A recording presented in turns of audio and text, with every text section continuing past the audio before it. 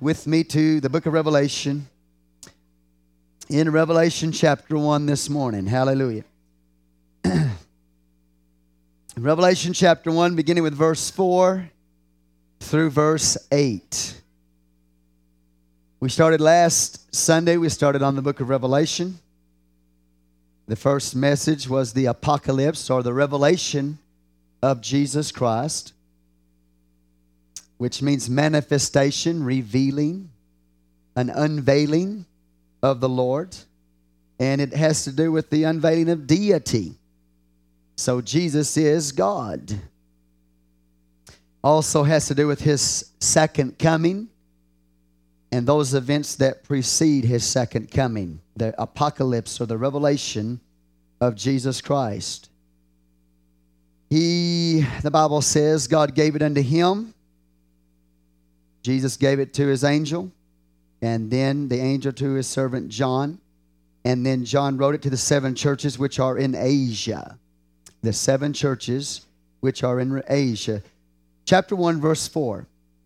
John, to the 7 churches which are in Asia, grace be unto you, and peace from Him which is, and which was, and which is to come. Now notice very importantly, grace, that word, and peace from Him, which is, which was, and which is to come. Now, who are we talking about? Jesus, right? But it says of Jesus, from Him which is, which was, and which is to come.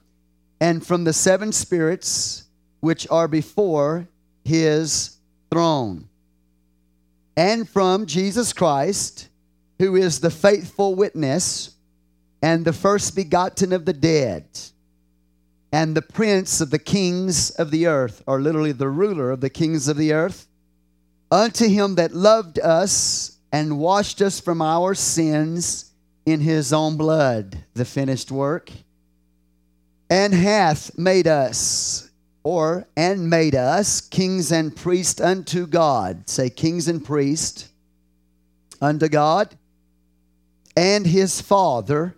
To Him be glory and dominion. Glory and dominion forever. Say with me, forever and ever. Amen. Verse 7.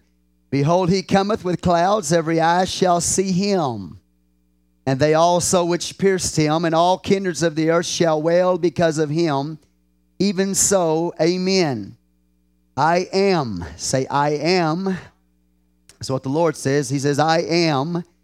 Notice that is His name. I am Alpha and Omega, the beginning and the ending, saith the Lord, which is, and which was, and which is to come, the Almighty.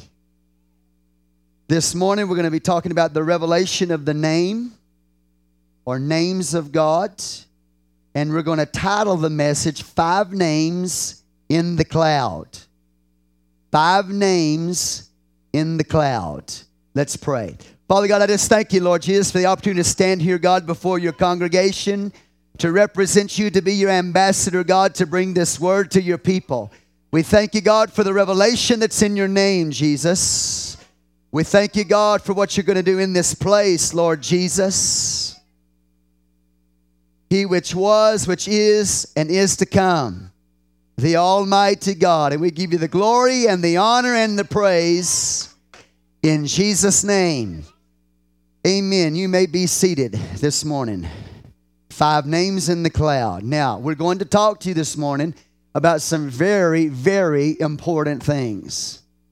Because when you talk about the revelation of Jesus Christ, a lot of people like to study the book because it deals with future events. They like to study it because it talks about Antichrist, and it talks about world religions, and it talks about world government systems and all of that. But it's not so much a revelation of the Antichrist and world government and world economy. It's a revelation of Jesus. And it's not so much just a revelation of future events. It's a revelation of Jesus Christ concerning His second coming, but specifically about Him in His nature.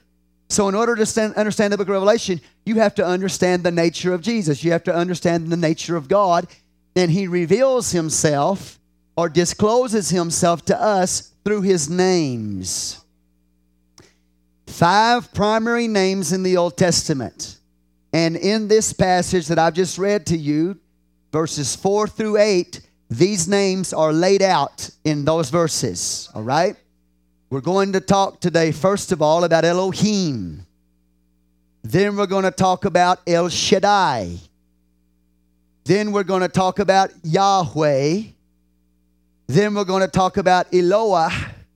Then we're going to talk about El Elyon. The 5 primary names of God. And then we're going to show you how that all the fullness of the Godhead is found in Jesus Christ bodily, and that in his name are located and found all the names of God. Now, the 5 primary names of God give you a revelation of God. That's why he gave names or revealed himself through names, so that you would understand and get a revelation of the Lord. Amen? When you come to the name of Jesus, though, it has all the names of God in the one name. Jewish scholarship says there are 72 names of God, which means God revealed himself to man in 72 different attributes or ways. But the 5 primary names of God in the Old Testament are, again with me, Elohim, El Shaddai, Yahweh, Eloah, and El Elyon. Okay, you with me here? All right, y'all ready for this? And after we cover that, then we're going to come to verses 4 through 8, and we're going to show you how Jesus is the fulfillment of all of them. The 5 names in the cloud. The Bible talks about in verse 7, he's coming with clouds, or literally coming with the cloud. Now, in the Old Testament, the cloud, the glory cloud, is God. It is the presence of God. You understand that? Not only, though, does the cloud represent the presence of God, but the cloud represents his people. So he's coming in the clouds means he's coming in his people. So when we talk about the 5 names in the cloud, we're talking about the 5 names of God in his people, in us. Primarily in him, Jesus, but secondarily in us. This is how we operate and we move. 5 names in the cloud, in his people and in himself. Are you with me up to this point? Now, first and foremost, we're going to deal with, look at verse 4 of chapter 1 of Revelation. It tells us about Jesus. He says, from him which is, and which was, and which is to come. That is very interesting, isn't it? To him which, what? Which is, which was, and is to come. Now that deals with Jesus being God. That he is the I am. That he is the eternal God. You with me here? Okay, let me give you another verse. Revelation 1 and verse 8. They're going to bring it up for you so you can see this, okay? But before we do that, we'll go to Isaiah 41, and I'm going to show you this. So in Old Testament, you'll understand that we're talking about God here. He which is, which was, and is to come is a name for God. Isaiah 41, verse 4. The Bible says this, who wrought and done it, calling the generations from the beginning, I the Lord, all capitalized. I the Lord, the first and with the last, I am he. So when you talk about that title of Jesus, he which is, which was, and is to come, or he which was, and is to come, you're talking about he is God. He is the fullness of the Godhead bodily. He is Yahweh. Okay, that's one way they pronounce that. All right.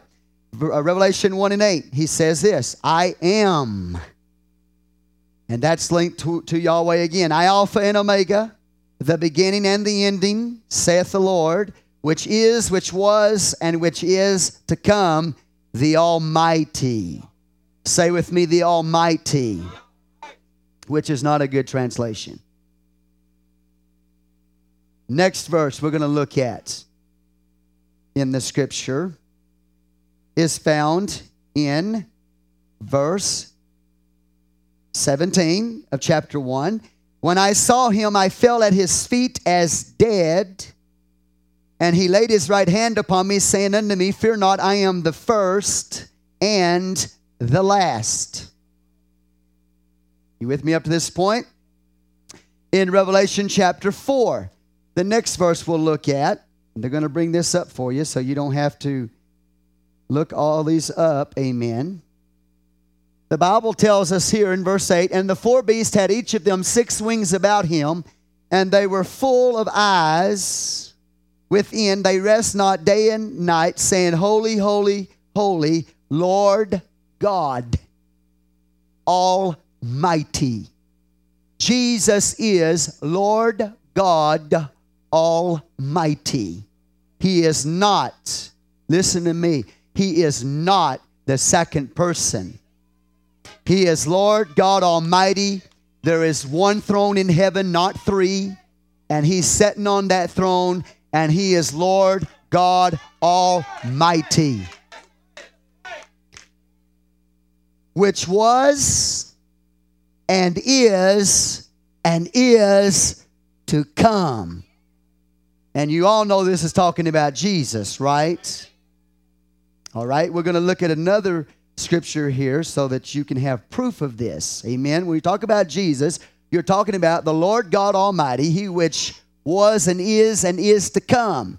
The one that's coming in the clouds, the coming one, is God Himself in flesh. Okay, next verse. They're going to bring that up for you. So Revelation 16:5. Turn there if you want to or not. Just look up there. And I heard the angel of the waters say, Thou art righteous, O Lord, which art and wast and shalt be, because thou hast judged thus. That's powerful, isn't it? So do you understand who He is today? There's no confusion in my mind as to who Jesus is. In the Spirit, He's Lord God Almighty. In the Spirit, it is He which was and is to come. He is the eternal, everlasting, I am Creator. Hallelujah. God manifests in the flesh. The Almighty, or the all authority, or all ruling, or have to have all dominion, which means heaven and earth. Hallelujah. Amen. Okay, we'll go on from there. If you turn in your Bibles to the book of Genesis, then the Bible talks about Elohim. When you talk about Elohim, you talk about God Himself. And they don't need to bring these scriptures up for you because I'm not going to have time to turn to all of them. But when you talk about Jesus and His name and how He's revealed to us through His name, these are just a few examples. He which was, is, and is to come. Lord God Almighty. Amen. The I am. These are just names of God that He reveals Himself to us by. The first name, when you come into the book of Genesis, you find God. In the beginning, God created the heavens and the earth. The English word is God, but the Hebrew word is Elohim. When you talk about Elohim, and this is very important for me to bring this to you today concerning the revelations of the name of God, because you will not understand the book of Revelation without understanding the names of God. It won't make any sense to you because you won't understand what God is trying to show you in the book of Revelation without a revelation of His names. Okay? So Elohim is God in creation. He is God in creation. Elohim is androgynous.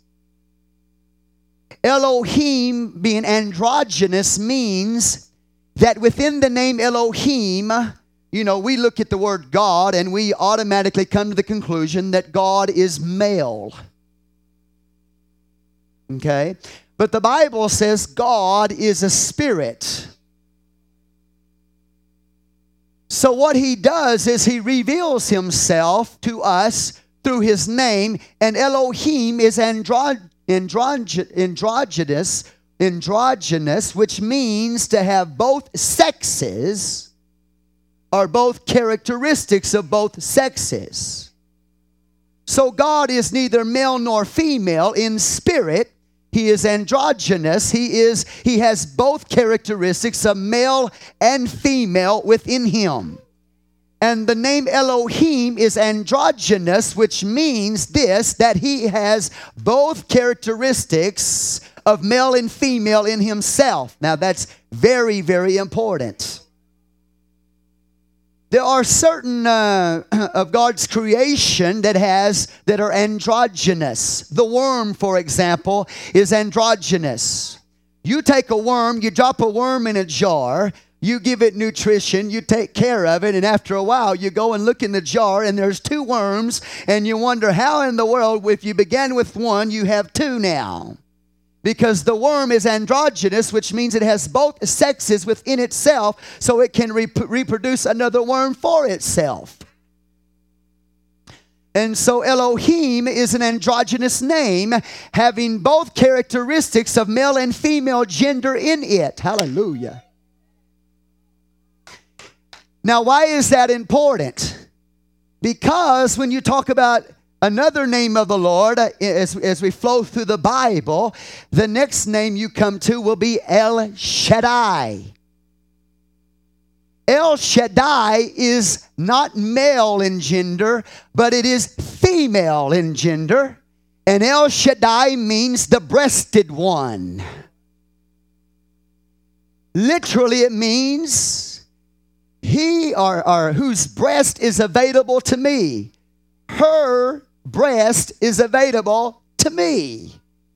And it speaks of God as in a feminine way, as God nourishing us as a mother would nourish us. He nourishes us. He takes care of us as a mother. El Shaddai means large-breasted one, and those breasts are available to me. Hallelujah. Give God praise. And in the time of Abraham, Isaac, and Jacob, that is the way that they knew God. They knew God as El Shaddai, or what? God Almighty. God Almighty, El Shaddai, the breasted one. The one who provides, the one who nourishes. In the days of Abraham, Isaac, and Jacob, that's the way he was known. He had not given them law. He had given them commandments, like a mother gives her children commandments, and then daddy comes along and gives him law, lays down the law. So El Shaddai is God nurturing. It's God providing for us. He's Almighty God. And that's the way Abraham, Isaac, and Jacob knew the Lord for 500 years. And then you come along in the book of Exodus, chapter 6, and then God does something very unique. He changes his name. In Exodus 6, verse 2, and God spake unto Moses and said unto him, I am the Lord. I am the Lord. Say, I am the Lord. And I appeared unto Abraham, unto Isaac, and unto Jacob by the name of God Almighty. I appeared to them as El Shaddai, the feminine breasted one, whose breast is available to you for provision and nourishment. But then he says, but by my name, in your English translation says Jehovah, which is erroneous. That is a made-up name. That's made up. It's erroneous. And the way that took place was, I'll just give you a little history, is that because the Jewish people were so afraid to mispronounce the name of God or to take the name of the Lord in vain, because of the 3rd commandment in the book of Exodus, thou shalt not take the name of the Lord thy God in vain, they misinterpreted that. They misinterpreted that to mean to them that they were not to ever speak the name of God, because if they did, it might, it's the ineffable name, the unutterable name of God. It's called, you with me here up to this point? So they always, in the place of the name of God, they said Adonai. Now listen to me very carefully. They said Adonai or they said Hashem, the name. Because they did not want to mispronounce it, so they called it the unutterable name of God. Yahweh to them was the unutterable name of God. In between the years 700 and 900, the Jewish scribes called the Masoretes, when they came to the names of God in the Old Testament, and specifically the name of God Yahweh. You with me here? They did not want it to be pronounced incorrectly, so what they did was purposely. They did it on purpose. What they did was they took the vowel points of Adonai, the name of God Adonai, and they put those vowel points into Yod-Heh-Vav-Heh, or Yahweh. And so, having done that, now they came up with the word Yehovah. Because they used the vowel points of Adonai into the name Yod-Heh-Vav-Heh, the Yahweh name of God. And so they came up with this name Yehovah. And so the English translators in history, when they came to that word, because they didn't understand what the Hebrew scribes were doing, they translated into English Jehovah. It is not, it is erroneous, it's an error. It's a made-up name. You with me here? God doesn't have a name, Jehovah. He don't even have a name, Yehovah. Now, okay, having said that, hallelujah, the Bible says then, okay, up to this point, he had been known as El Shaddai, the breasted one, right? He goes on and he says this, but by my name Yehovah, or Jehovah in the English, which should be Yahweh, or the Yod, the Hey, the Vav, and the Hey. With me here? Are you with me here? Sometimes called the Tetragrammaton. It's known as the name of God to the Jewish people. It's the high name of God to them, right? But he says, but by my name, and we'll say it this way, Yahweh, and I'm not sure that that's even the correct pronunciation, but that's commonly given, was I not known to them. Now, why is that important? Because when you talk about Elohim, the creator of the heavens and the earth, the name is showing you that he has male and female gender in him. El Shaddai, again, is the breasted one, God nourishing. And in the days of Abraham, Isaac, and Jacob, they needed God to nourish them and protect them. In the days that they were in Egyptian captivity, they needed a mother to take care of them, to watch over them, to provide for them. But in Exodus chapter 6, it says that Abraham, Isaac, and Jacob knew God as El Shaddai, or God Almighty. But by his name, Yod-Heh-Vav-Heh, or Yahweh, he was not known to them. So in Exodus 6, this is the first time that God reveals himself to them as Yahweh, and Yahweh is in the masculine gender. So, watch this. Elohim, because it has two genders within it, male and female. El Shaddai is the feminine gender, and Yahweh is the masculine gender. And when those two come together in concert, they become Elohim. Because Elohim is male and female, you have El Shaddai and Yahweh in Elohim. So he becomes Elohim by having those two genders or two names in him cooperating in concert together to produce creation. Unless you have male and female gender, there is no creation. There is no, watch this, we know the term procreation. And so God in creation is neither, watch this, he's male and female. Let me put it this way. He's male and female. He's Elohim. He's got El Shaddai characteristics, and he's got Yahweh characteristics, female and male coming together. And then he becomes Elohim, as though two names work together. It's not two gods, but it's two attributes working together. And he says, let there be. Now, when you say, he which was, which is, and which is to come, you're talking about Yahweh. Give God praise. You're talking about the eternal God here. Now, Yahweh, God reveals himself to Moses for the first time as Yahweh.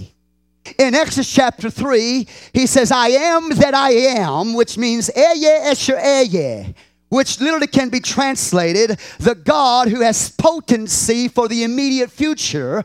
It can also be translated, I will be what I want to be, or to be means the living one, or the eternal one, the everlasting one, the God without beginning of days. He's infinite. So when you talk about Yahweh, you're talking about the I am that I am of the Bible. The everlasting, eternal God. The one who is the one who gives life, the living one. All right, you with me up to this point? So God revealed himself to Moses that way. Yahweh Esher Ehyeh Esher Ehyeh. Amen. I am that I am. And that Ehyeh Esher Ehyeh is in the name of Yahweh. It's part of the name of Yahweh. But when you get to Exodus 3, God reveals himself as Yahweh to Israel. Why is that important? Do you understand what I'm saying? Okay, because up to this point, he's been nurturing them as Shaddai, the breasted one, who's made his breast available to them and nourished them. Amen? Now he shows that he's a masculine father, Yahweh, and Yahweh is in connection to his victory. See, he took care of them in Egypt, but now having brought them out of Egypt, they now need somebody to lead them that will lead them into victory. And so Yahweh, Yod-Heh, Vav-Heh, the I am, the self-existent one, the I will be what I will be, he which was and is to come God, says, now I want to give you a revelation of myself. I am also Father, not just the breasted one. I am Father who brings you victory. I am also Judge. I am also, are you with me? The lawgiver. I'm the one who brings death. I'll send my death angel through Egypt to deliver you. So Yahweh, when you talk about Yahweh, you're talking about God revealing himself specifically to the nation of Israel as judge, as victorious, as warring God, as law-giving God, as killer God also, God who kills. Now that's heavy stuff right there. So now he's like a father. He's strong. Amen. Now, what is powerful about that is this. When you look at Adam, Adam was androgynous. When Adam was first created, he had male and female inside of him. Both of them was inside of him, and God created Adam in his image. Now go to Genesis. I'm trying not to lose you here. Genesis, the Bible says in verse 27, so God created man in his own image. In the image of God, in the image of who? God, or Elohim. In the image of Elohim, the Bible says, created he him, male and female, created he them. Did you get that? He created man in his image.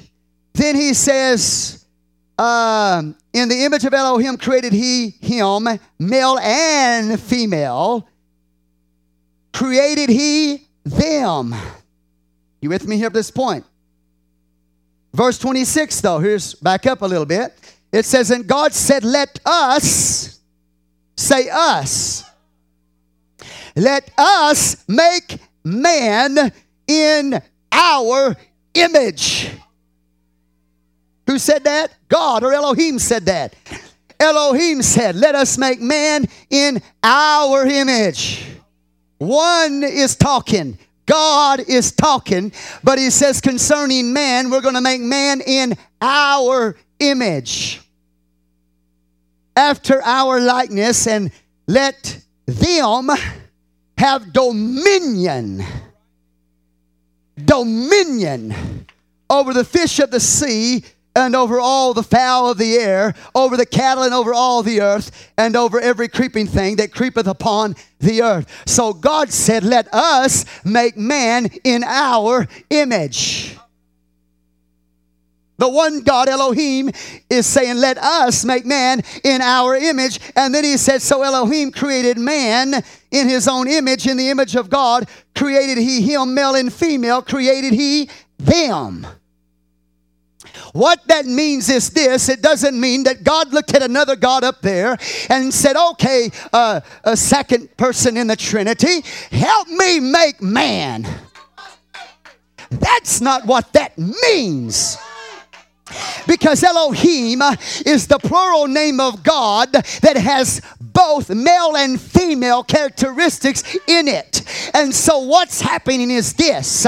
El Shaddai, the breasted one, said to Yahweh, the masculine side, let us make man in our image.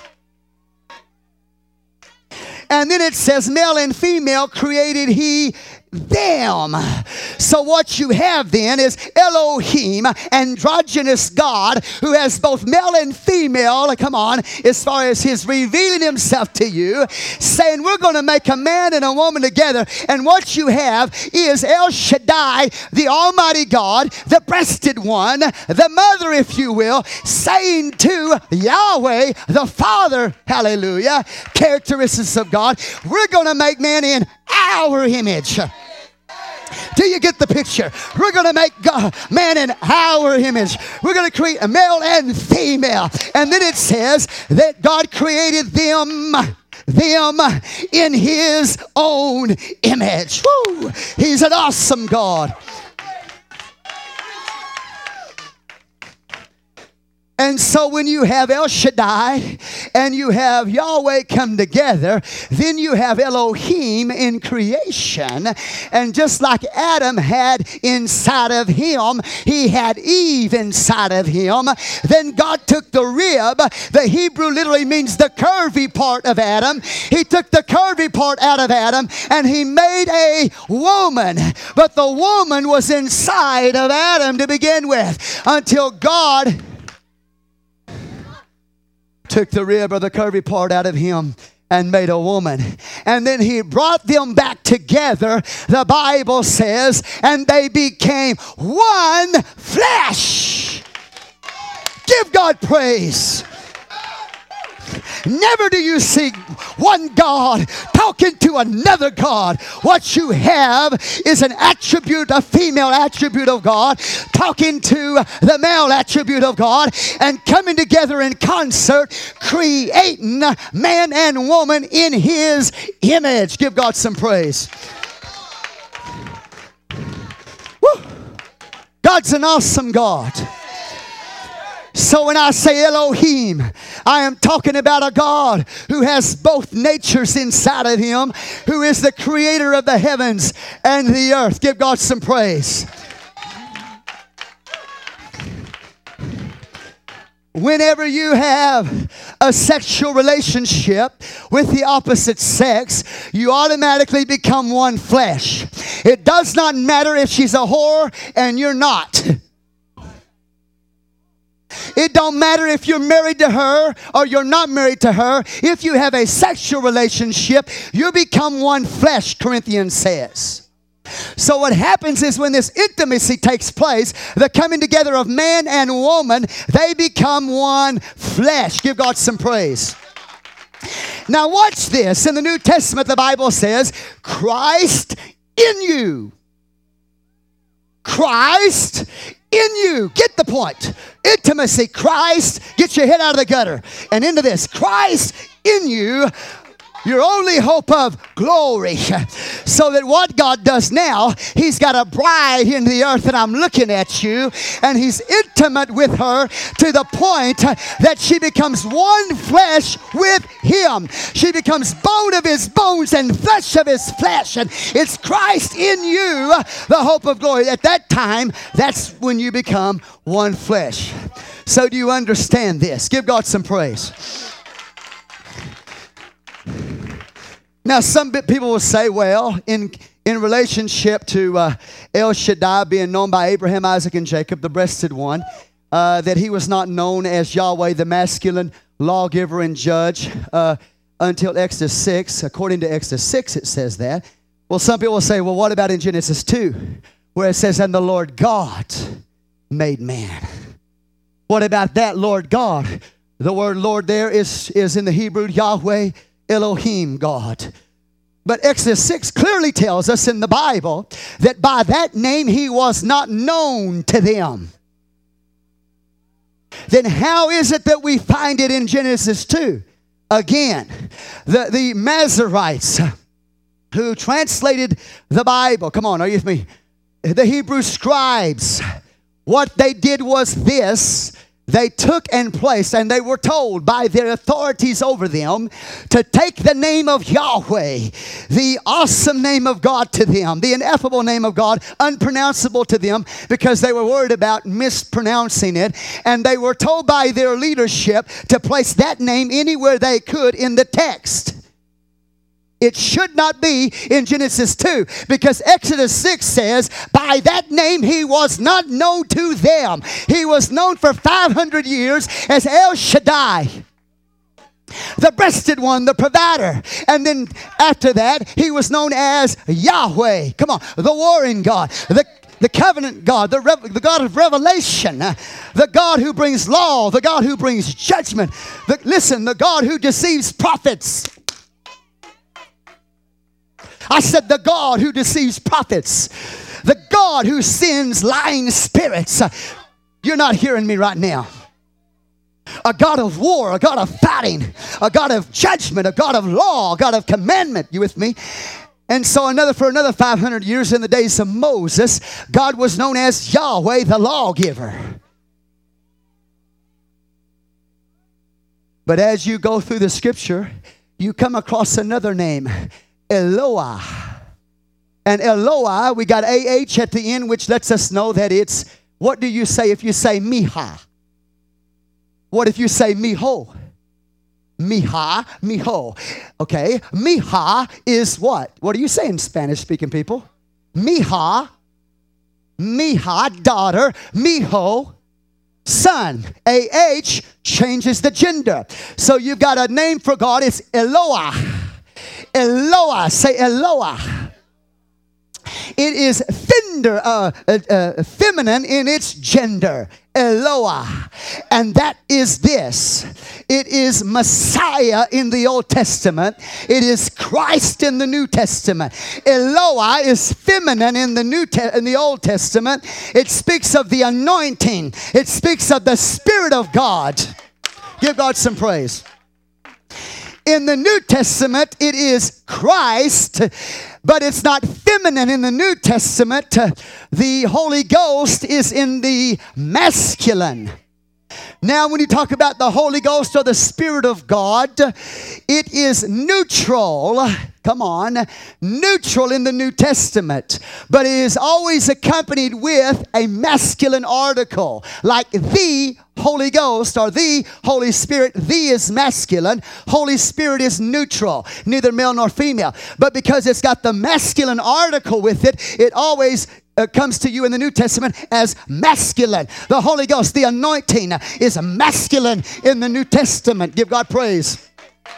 In the New Testament, your soul is called Suke, and Suke is in the feminine. But the Spirit of God that's in you in the New Testament is come on with me, it's the revelation of God of Eloah. But Eloah is feminine in the Old Testament, and it's masculine in the New Testament. When I got the Holy Ghost, I got the masculine Holy Ghost on the inside of me. It's new. Come on, you don't hear what I'm saying. It's neutral in the spirit, but because he connects it with a masculine article, then that means he wants you to understand the emphasis now is on a masculine spirit. In the Old Testament, it was Eloi, feminine, Christ, Mashiach, Messiah, the anointed one. You with me here up to this point? Do you understand what I'm saying? Because in the Old Testament, the Spirit of God was quieter. And it was, in a sense, retiring. But when you come into the New Testament days, when the Holy Ghost is poured out, he puts that masculine article with it. So you know now in New Testament days, he's a God of force and a God of power. When he comes in power and he comes in force. So Eloi in the cloud speaks to you of the Holy Ghost or the Spirit of the living God. Give God some praise. Now, when you look in the book of Genesis chapter 14, you will come across a name of God that predated all other names. It predated all other names. It predated all ages, both ages in the past and ages to come. It predates time. And that name was El Elyon, which means the Most High God, possessor of heaven and earth. As Elohim, come on, El Shaddai and Yahweh in concert presents you Elohim in creation, and Elohim created the heavens and the earth. But as El Elyon, he's the possessor of heavens and the earth. Genesis 14 tells you that. Are you with me here? And we know the story because Abraham comes across a man by the name of Melchizedek. Melchizedek literally means king of righteousness.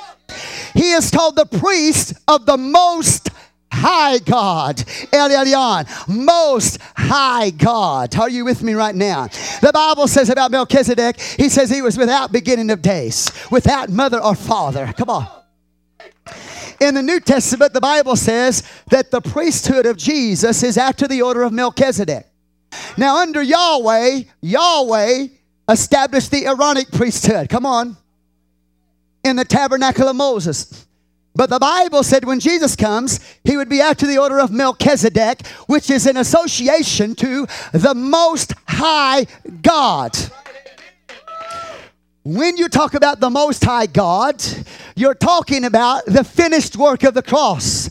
Because when Melchizedek, priest of the Most High God, king of righteousness comes forth, Hebrews says he's also king of Salem, which means king of peace. When he comes forth, he has bread and wine in his hands. And those are the symbols or the emblems of the work of the cross.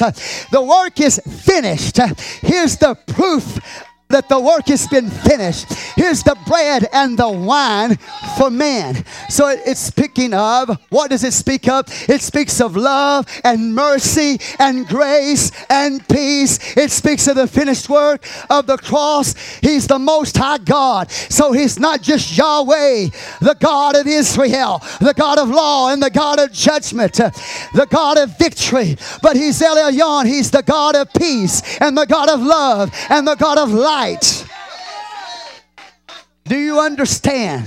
He is the Most High God. And Melchizedek is his priest. And Jesus, of course, Melchizedek is a type of the Lord Jesus Christ. And the way he got his priesthood was after the power of an endless life. And when you talk about Melchizedek, he's a priest after the order of Melchizedek forever. The word of forever is linked to that priesthood. Say forever. And means, hallelujah, infinite. It goes beyond time. It goes back. So what I'm trying to show you is God has always been El Elyon. God has always been the Most High God. He was El Elyon before he was Elohim creator. Before he was the androgynous Elohim, he was El Elyon. Before he was El Shaddai, he was El Elyon, Most High God. Before he was Yahweh, he was El Elyon, the Most High God. Before he was Eloah, Christ in manifestation, the anointing, he was El Elyon, the Most High God. Come on, are you with me right now? He predates time and he goes beyond time. Give God some praise. And he brings in love and mercy and grace and forgiveness and light, and he brings in a finished work. He's the Most High God. And so that when Jesus Christ was born of a woman, the Bible tells me that he is the Son of the Most High God. He is Son of El Elyon. Give God some praise. It doesn't say he's the son of Yahweh. It doesn't say he's the son of Elohim. It doesn't say he's the son of El Shaddai. It doesn't say he's the son of Eloah. Come on. He's the Son of the Most High God.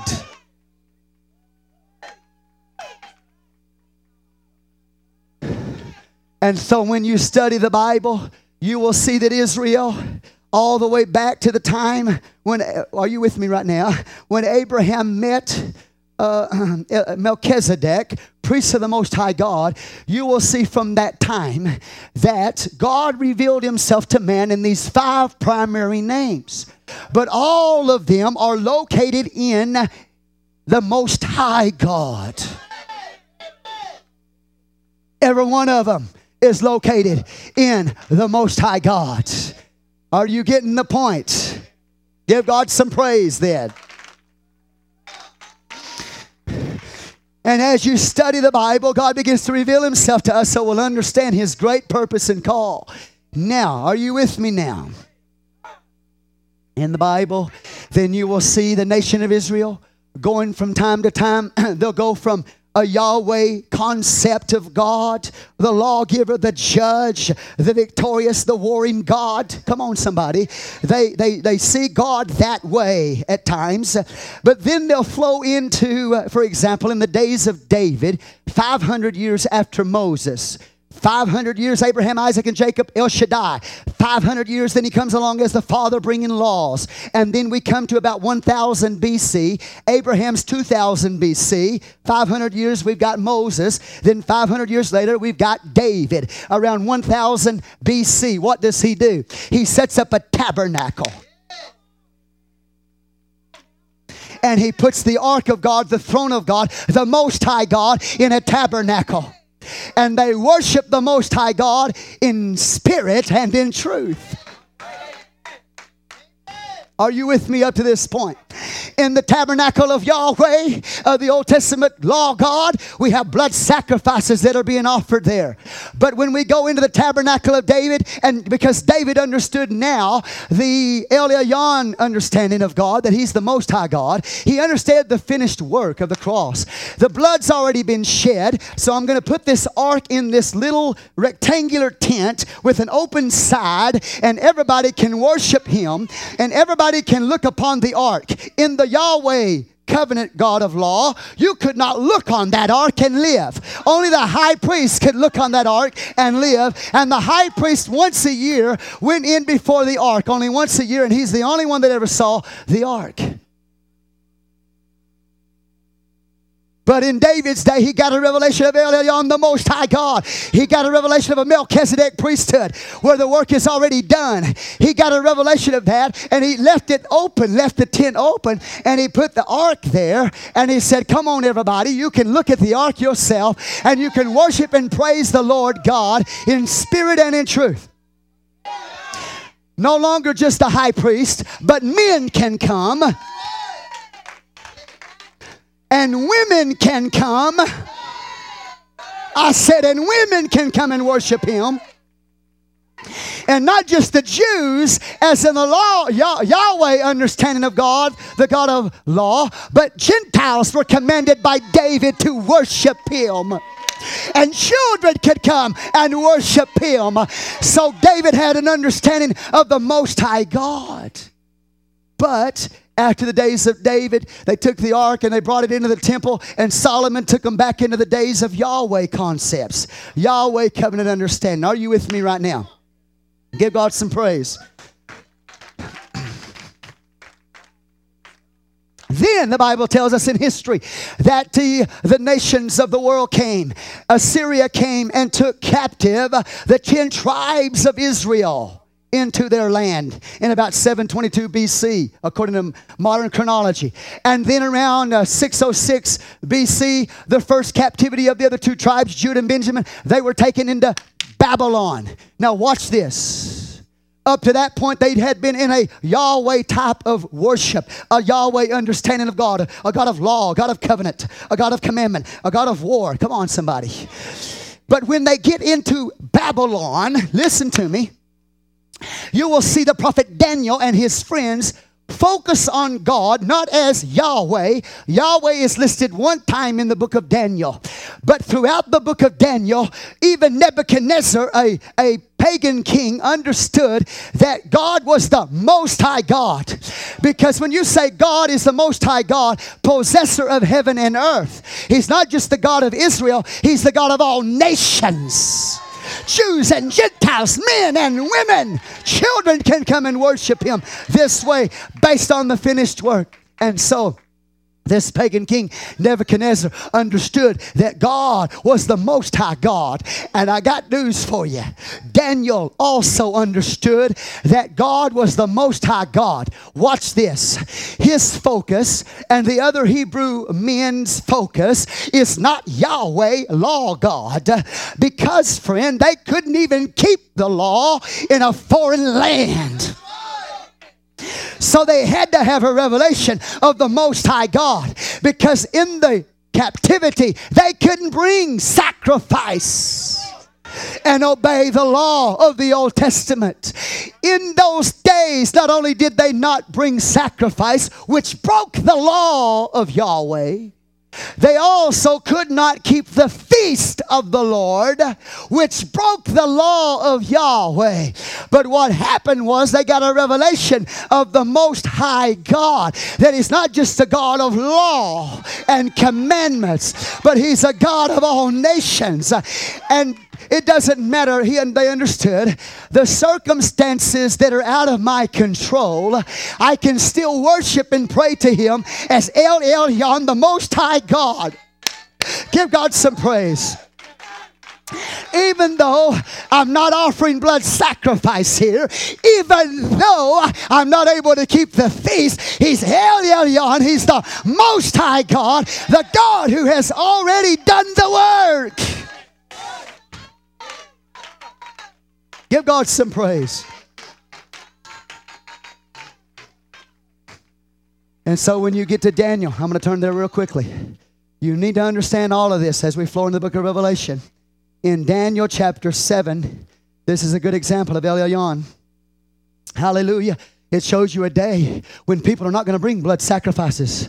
It shows you a day when people are not going to keep the ceremonial law. It shows you a day, friend, come on somebody, when you're not going to be keeping the natural feast. It shows you a day when you're in an El Elyon type of understanding of God, where your sacrifice is a sacrifice of praise based on the finished work of the cross. Even the prophet understood that. Daniel understood that. And even David understood that.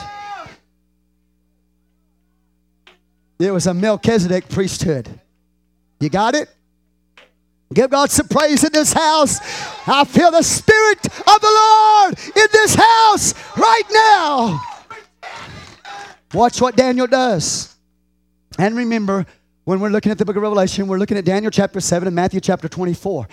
The structure is what? A general overview of prophecy, then the persecution of the saints, followed by the destruction of the beast, followed by the setting up of God's kingdom. It's the same way in Matthew 24. General overview of prophecy, persecution of the saints, then the destruction of the beast, and then the setting up of the kingdom. Revelation structured the same way. It is what? General prophecy, then the persecution of the saints or the church. Then after that, come on, are you with me right now? The destruction of the beast and his kingdom, and then the setting up of God's kingdom. The structure is laid out in Daniel 7, it's laid out in Matthew 24, and it's laid out in the book of Revelation. So when I go to Daniel 7, I look at the Most High God. Watch this. Daniel 7, we're going to start with verse 17. I've got to hurry. Hallelujah. Give God some praise. Woo. Give God some praise. I hope you understand what I'm trying to tell you today. See, you've got to have a revelation of the name of God, or you won't even know what He wants from you today. You'll think He wants you to build Him a literal temple. You'll think that He wants you to offer literal sacrifices and keep literal feasts. But if you have an understanding that the work is already done, that all you got to do now is worship Him in spirit and in truth. He's the God of nations, Most High God, the God upon the throne, where men and women are equal. And everybody can see His glory. And everybody can manifest that glory. You got it? His names are in the cloud of His people and His presence. Now watch Daniel 7. Watch this. Praise the Lord. Are y'all getting this? This is very important for you to understand. Because, and why is that? It's because people who have a revelation of the Most High God are people who will overcome death. Because Melchizedek was a priest Jesus is a priest forever after the order of Melchizedek. And it was after the power of it in his life, not based on a Yahweh covenant, which was genealogy, Levites.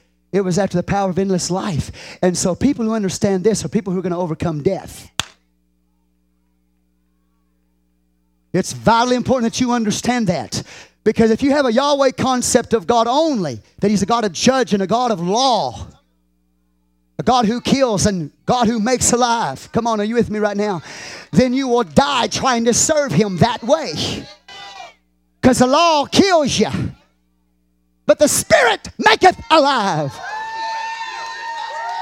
You'll overcome death. You don't believe me, do you? Let me give you some examples. Shadrach, Meshach, and Abednego had a concept and an understanding of the truth of El Elyon, the Most High God, and they overcame the fiery furnace. Daniel overcame death in the den of lions.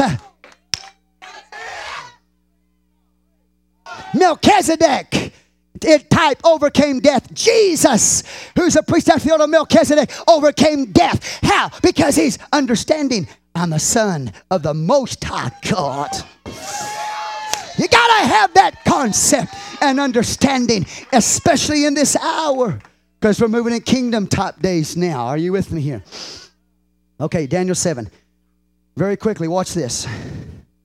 7:17. Praise the Lord, somebody. 7:17.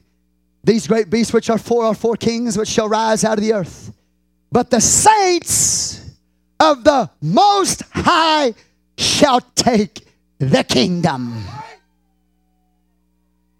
The saints of who?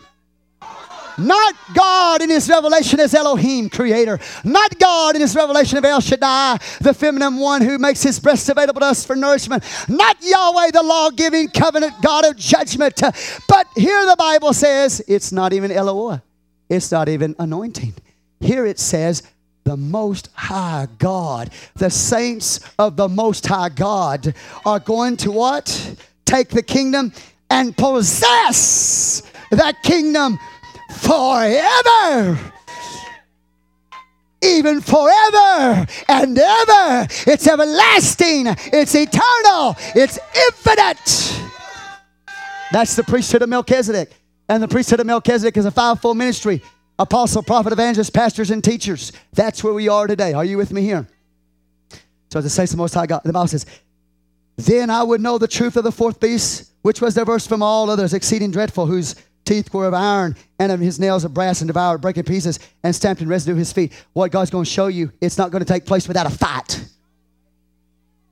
The Antichrist is going to rise up to withstand the saints, to try to overcome the saints, to try to wear out the saints. So it's not going to be without a fight, my friend. Even though you've got a revelation of the Most High God and what He's doing in this hour, you're still going to have to understand that you're going to face Antichrist. You're going to face beast systems. They're going to try to conquer you and overcome you. But the Bible says, if you overcome, he that overcometh, to the seven churches, he that overcometh, there's going to be a fight that takes place.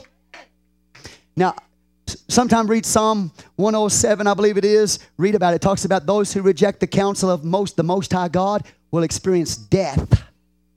So if you don't receive the counsel that I'm giving you today and understand this message, see, you can't just let this go in one ear out the other. You've got to receive the counsel of the Most High God, because if you don't, then you will experience death and not life. That's how important it is. So that if this church goes through the tribulation period, you'll begin to understand the persecution of the saints. And then after that, the destruction of the beast's kingdom, followed by the setting up of God's kingdom. And it is the saints of God who will possess that kingdom of who? El Elyon, possessor of heaven and earth. And his primary focus as El Elyon, the Most High God, is the earth realm. Setting up his kingdom in the earth realm. Now watch. Give God some praise in this house. I better go on down then. Verse 22, until the Ancient of Days. Well, verse 21, I behold the same horn made war with the saints. It's not going to be without a battle. And prevailed against them. It says it prevailed against them. Until when? The Ancient of Days came. Until the Ancient of Days came. Watch. And judgment was given to the saints of the Most High.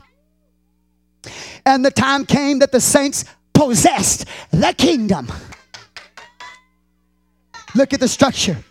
Thus he said, the fourth beast be the fourth kingdom upon the earth, which should be diverse from all kingdoms, and shall devour the whole earth, and shall tread it down and break it in pieces. And the 10 horns out of this kingdom are 10 kings that shall arise, and another shall arise after them. And he shall be diverse from the first, and he shall subdue 3 kings. And he shall speak great words against the Most High, and shall wear out the saints of the Most High, and think to change times and laws, and they shall be given into his hands until times, and dividing the time are 3.5 years. But the judgment shall sit, and they shall take away his dominion, to consume and to destroy it unto the end. And the kingdom and dominion and the greatness of the kingdom under the whole heaven shall be given to the people of the saints of the Most High, whose kingdom is an everlasting kingdom, and all dominion shall serve and obey him. This message is a threat to world governments. This message is a threat to religious systems. This message is a threat to all societies. This message says that it's all going to bow down to him someday. And that the saints of the Most High God are going to possess the kingdom. But it's not going to be without a fight. That's why you've got to receive the counsel of the Most High God, because you'll never make it in this day. You'll get so deceived and so deluded and so messed up in your thinking, you'll backslid in a moment because you're so messed up, because you don't understand what God is doing. So we need to get a revelation of this. Amen? Now watch. After Daniel and them go back to the land of Israel after captivity, then they get soaked back up into Yahweh law type system. Ezra reads the law book in the Old Testament. Now, let me flow on into this. Into the days of Jesus. When Jesus comes, he's the Son of the Most High God. They didn't understand Jesus because he didn't come as the Son of Yahweh. You're not hearing me. He is the Son of Yahweh, but he didn't come that way. He came as the Son of El Elyon, the Most High God. He came with mercy and love and peace. That's why he can forgive a sinner. That's why they can bring by law a woman caught in adultery in the very act, and he says, go and sin no more. Thy sins be forgiven thee. Because he's coming as what? The Son of the Most High God, El Elyon, the one who's going to bring the bread and the wine. And based on his work at the cross, he can forgive her and said, your sins are forgiven. Go and sin no more. So he comes offering love and light and forgiveness. One time in the New Testament, he comes as Yahweh, though. He drives out the money changers out of the temple. But his primary focus is the Son of El Elyon, the God of peace and love and light and salvation and forgiveness and freedom. That's why they didn't understand him. He was a threat to their system. You go through there. He's the Son of the Most High God. Well, then he's got some sons that are born in the kingdom. in the day of Pentecost, and they're born by the Spirit. Now they get Eloah, the anointing. They've got the Holy Ghost in them. Praise the Lord. And it's by regeneration. They now become the sons of God, the sons of the Most High God, in fact. And if you look through the book of Acts, the apostles talk about the Most High God. They serve the Most High God. Give God praise. But you'll see the struggle even in the early church. People of Israel come into the church on the day of Pentecost. In Acts chapter 10, the Gentiles come into the church. And the Jews are struggling with that, the Gentiles coming in the church. And James says, well, let me explain it to you. Go back to the tabernacle of David. Go back to the understanding of the Most High God. And that's in Acts 15. But then in Galatians, we see Peter struggling with that. It's too hot for him. He can't handle this Most High God revelation. It's too hot for him. So what he does is he separates himself from eating with the Gentiles. And so Paul has to confront him.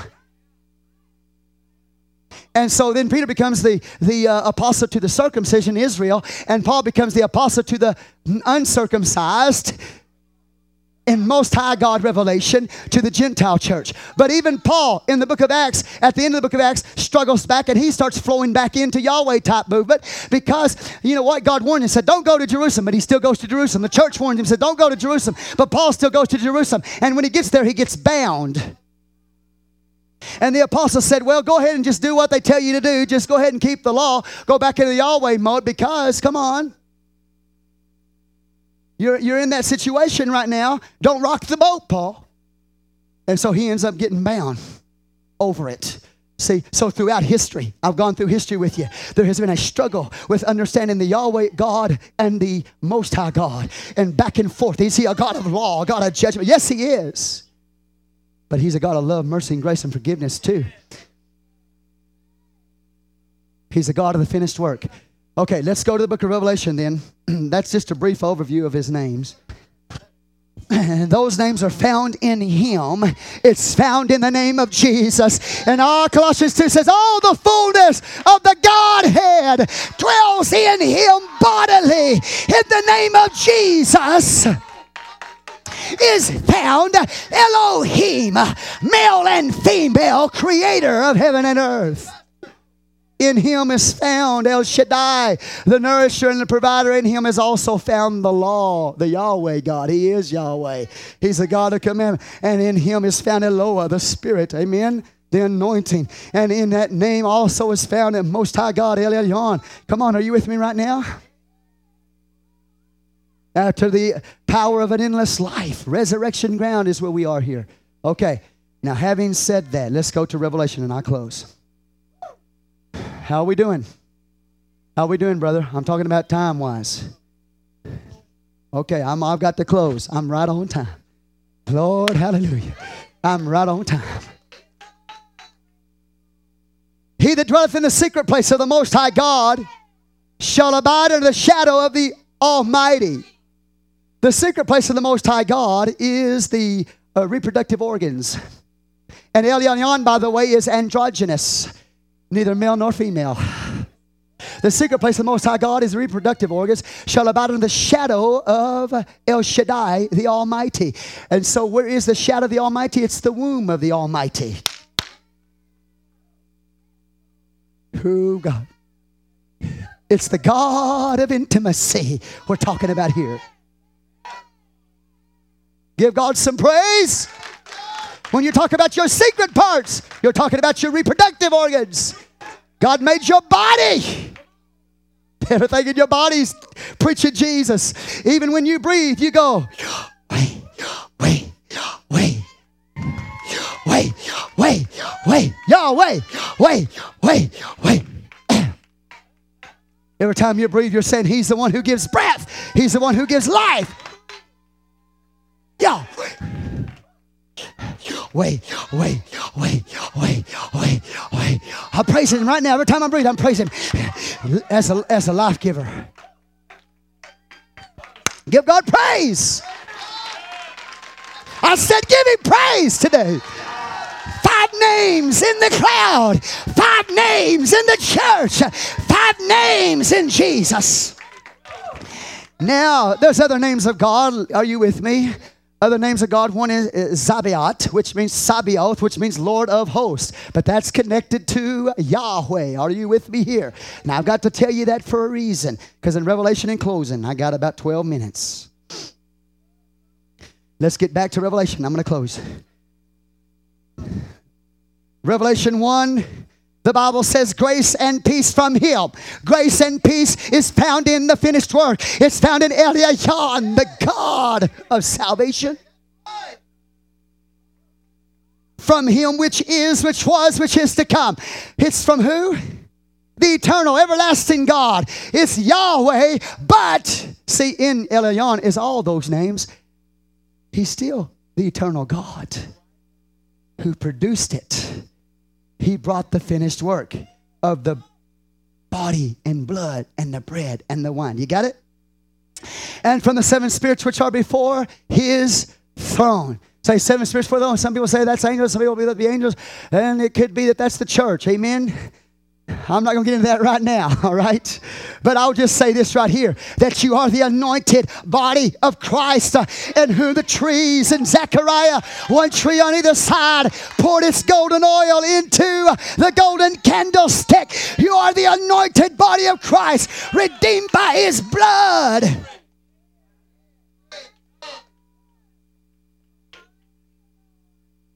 It's before His throne. And from Jesus Christ, who is, or literally even from Jesus Christ, who is the faithful witness. Say the faithful witness. That exposes the lie of the false prophet. He's the faithful witness. And the first begotten of the dead, that exposes the lie of the beast. The Bible said whose deadly wound was healed. No. Jesus, the Bible says, is the first begotten from the dead, exposing the lie of the beast. And then he goes on and says this. And the ruler or the prince of the kings of the earth, the ruler of the kings of the earth, that exposes the lie of Babylon, who says that she rules over the kingdoms of the earth. No, Jesus rules over the kingdoms of men. Unto Him that loved us, He keeps on loving us. That's that, come on, that's that Melchizedek. That's that Most High God relationship. He just keeps on loving us. It's a place of intimacy. It's a place of relationship. He didn't just love me in the past. He still loves me today. He's the lover of my soul. And washed us from our sins in His own blood. Finished work of bread and wine, Melchizedek priesthood. Most High God priest. When did my sins get washed away? When I was water baptized in the name of Jesus Christ. The blood of Jesus was applied to my life, washing my sins away. In His own what? Blood. Say blood. Bread and wine. And hath made us, and made us kings. It doesn't say He will make us kings. He says, and made us kings. We're already a kingdom, my friend. We already constitute a kingdom. Yes, the kingdom in its ultimate sense is still out there. In its ultimate sense, in the glorious kingdom. But we are already in the kingdom of God. We already constitute a kingdom and made us to be kings and priests unto our God. We are kings and priests. We're a Melchizedek priesthood, a king priest, king of righteousness, king of peace. Give God some praise. I'm looking at the kingdom of God right here. The kingdom of God is sitting in front of me right now. It's kingdom. When He comes the second time, literally. And the Bible says this. Unto God and His Father. Say Father. Say Father. He's the Son of the Most High God. When you said Son of Father, He's the Son of the Most High God. Give God praise. In His flesh, in His humanity, He's a Son. In His spirit, He's deity God. He's God come in the flesh. He is the Most High God. Jesus is the Most High God. He's Elohim. He's El Shaddai. He's Yahweh. He's Eloah. He's Elyon. He's all of that. He's the Almighty God. El Shaddai. He's the Almighty God in the book of Revelation. Watch. To him, glory, dominion, forever and ever. Amen. Behold, he cometh. Orkomai. He's coming from one place to another. And I'll talk about Orkomai so you'll understand the difference. Behold, he cometh. Behold, he Orkomais with clouds. Hello, clouds. And next week, if the Lord willing, I'm going to preach on the clouds of heaven. Not just talking about the little atmospheric cloud. He's talking about his people. His names are in the clouds. And lightning brings interaction between the names. And sometimes hits the earth. Behold, he comes with clouds. Every eye shall see him. They also which pierced him. And all kindreds of the earth shall wail because of him. Even so, amen. I am Alpha. So again, we're dealing with a finished work here. I am Alpha and Omega. I am Alpha and Omega, the beginning and the end, saith the Lord. And literally, it can be Lord God. Revelation 22 talks about Lord God. He's the one that restores paradise back to man. Lord God. All right, you with me here? Which is, and which was, and which is to come. You got to look back. You got to say which was, which is Jesus, which is to come. You got to go all the way back to the Old Testament and bring it into the New Testament to understand who we're talking about here. Give God some praise. Which was the Almighty. The Almighty. But really, come on, El Shaddai in the Old Testament was God Almighty. The Lord Almighty. But in the New Testament, it can't be that. It can't be that. Because El Shaddai was not the God of war and the God of law and the God of judgment and the God of victory. El Shaddai in the Old Testament, Almighty God or Lord Almighty, was the breasted one, the provider. Here we see him as king. We see him as judge. We see him as warrior. This Almighty is more along the lines of Yahweh type understanding of God. But E.W. Bullinger says this about Almighty. He said that it's related to not El Shaddai. He said it's related to the name of God called the Lord of Hosts. And the first time you hear the name Lord of Hosts, Yahweh of Hosts, Sabaoth, is in 1 Samuel chapter 1. When the priesthood is corrupt, when the judges have failed, when the sanctuary is defiled. But he's the Lord of Hosts. In Revelation we see him now coming back as the Almighty. The Lord of Hosts is his name. He's coming back as the true priest. He's coming back as the true king. He's going to cleanse the sanctuary. Almighty here should be better translated. It's the Greek word pankator, which should be translated not El Shaddai, but Lord of Hosts, or having dominion over all. Ruling over all. Dominion over all. That's not the breasted El Shaddai. That's the judge and warring God. Lord of hosts. And I'm looking at the host of God. Both heavenly and heavenly hosts, the angels, earthly host of God. He's Lord of Sabaoth. He's coming back as a true king, as a true priest. Where it failed, he won't. He won't. And I'm excited today to tell you that I've got a revelation of the Most High God. And because as El Elyon, he predates all of it, before the ages and after the ages. In El Elyon, you find all the other ones in the name. But guess what his name is today?